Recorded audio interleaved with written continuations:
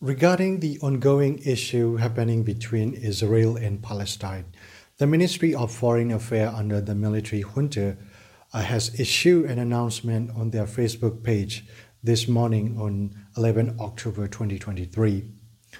And the statement reads, Myanmar is concerned about the ongoing violence in Middle East region and is closely monitoring the situation. In order to prevent further escalation of the conflict and to reduce the ongoing tensions, Myanmar urges the relevant parties to exercise restraint and to resolve the issue peacefully. The military council's statement of concern about the attacks in the Middle East is beyond hypocritical, given its own domestic human rights record. The military council itself has been accused of committing war crime and crime against humanity, including the indiscriminate bombing of civilian targets and the killing of innocent people. I mean, what makes you say that? I might sound a bit angry right here, but let me just say this. Right after what happened between Israel and Palestine, on 9 October, you yourself opened the airstrike to an IDP camp where the displaced people are running away from war. They were attacked during their sleep. You know, in the past 2.5 years, the military junta has committed 22 cases of mass murders.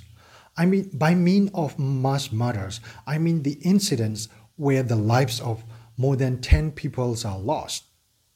There were 22 cases, and it was reported by the NLD. And there are 14 mass murder cases in the Sagaing region alone, and a total of 353 people lost their lives, followed by 3 incidents in Kachin State, and a total of 131 people lost their lives. Then there is 1 incident each in Magui, Kayini, Mon, Rakhine, and Bago region. Now, the 3 cases that I could recall on the top of my head are the Baziji massacre, which was the deadliest massacre in Myanmar modern history, where 168 people lost their lives, which I cover in the episode 2 of my podcast back in April 2023. And the second incident that I can remember is the one that happened in Pakan Township in October last year during a music concert, and 62 people lost their life. And the last one, which just happened at an IDP camp in Liza, and 29 people lost their lives. And according to AAPP, over 4,000 people have been killed because of the military junta, and over 25,000 people have been arrested, and over 19,000 of them are still in detainment with false charges and accusation. You are responsible for all of that, and over 2 million people were displaced because of you. To make things worse, you even attacked these IDP camps with heavy weapons and airstrikes. And you are basically giving the elderly, the women, and the children the trauma of the war. What makes you give that statement when you yourself is committing a series of mass murder in the past 2.5 years and a bunch of human rights violations? And yet you have the guts to talk about, we are concerned and saddened by the ongoing violence happening in the Middle East. F you. What is happening in Middle East is terrible. That's true. It is tragic. And for you to come and make this statement is beyond hypocritical. You don't deserve to say that. You have no right to say that. But wait, is it because you have to suck it up for the Israel because of they are supplying the military equipment to you? Is it the reason? And don't be fooled by the world's biggest Buddha statue that the junta had built up in Naypyidaw. No amount of good deeds could guarantee him to the heaven's gate. I'm gonna say it. Lucifer is waiting for him with an open arm, with a hellish hot embrace. You're gonna go there.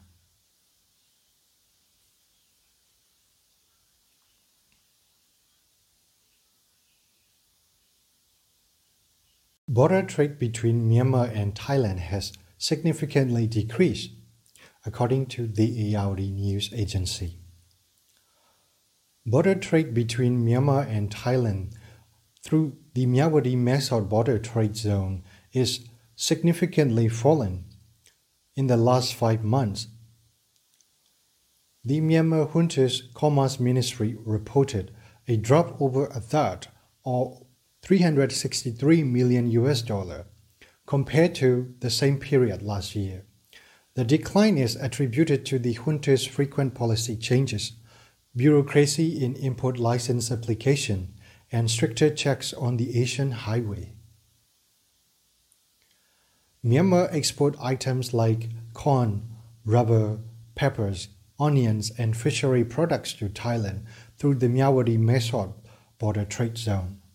However, the Thai government's tax exemption on Myanmar corn export has expired, leading to a reduction in export to cabbages, cauliflower, peppers, and onions for the time being. Myanmar uses Myanmar trade zone for importing materials like various industry, including cut, make, pack, CMP, consumer goods, food, constructions, materials, machineries, vehicle parts, pharmaceuticals, and electronics. Imports have also decreased due to the challenges in the import license application process. Local businesses are struggling because of the junta's unpredictable policy changes and restrictions, which affect the trade profitability tremendously. High season corn exports in particular have been severely impacted, and some exporters have even been arrested.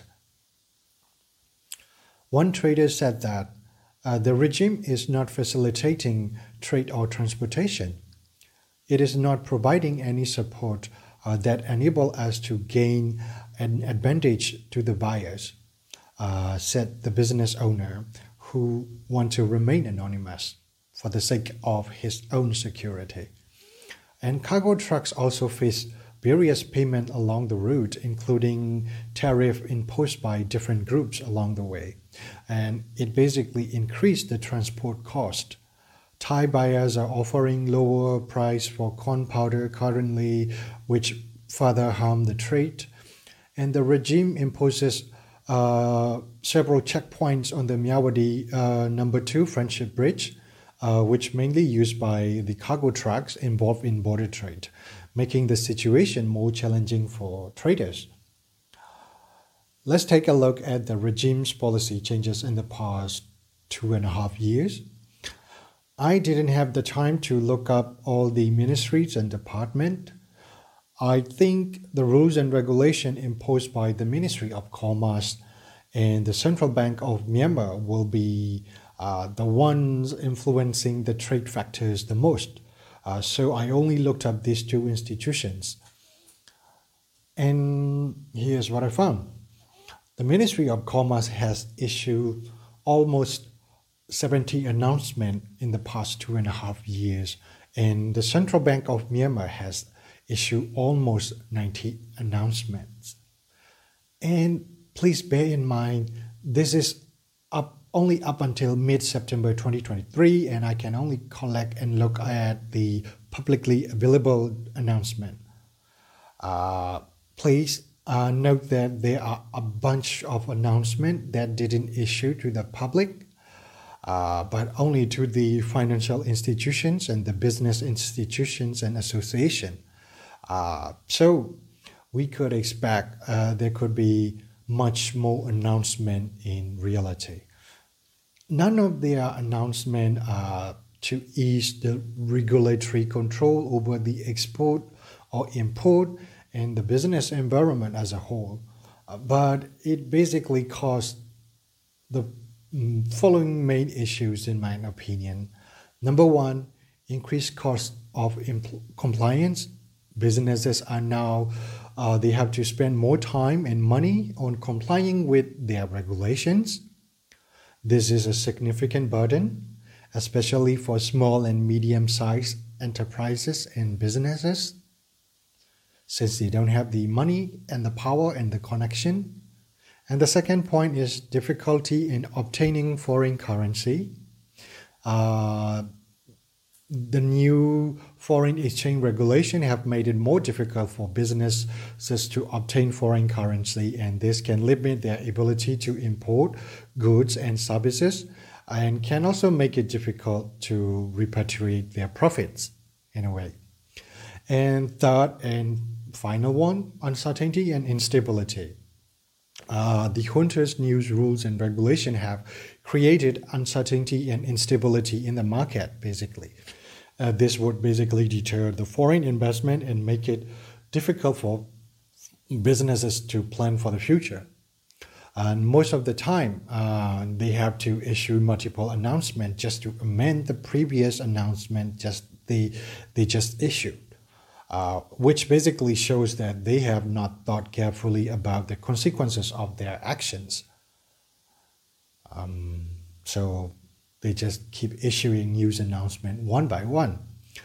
It also didn't give the ground staff and the business environment to prepare for the changes that is about to come, because they would just drop this announcement randomly without prior notices. So it just made businesses and ground staff more troublesome. And I think this issue deserves to be a full-length episode, in my opinion, so I'm going to stop it here. And all I'm going to say is because the incompetencies of the military juntas, we are basically going back to the early 1980s, where things are very scarce. There is very limited availability of imported goods. And I was basically told that people have to line up at cooperative outlets, which is controlled by the military back then, just to buy a bar of soap or a can of condensed milk. And I think the current situation in Myanmar is pretty much the same. People are queuing up to buy cooking oil and rice. There are instances where people cannot afford to buy full quality rice, and they have to buy broken rice and all that. I have to say the situation in Myanmar is not good for anyone. For the civilians, the businesses, and the foreign investment, nothing is good for them.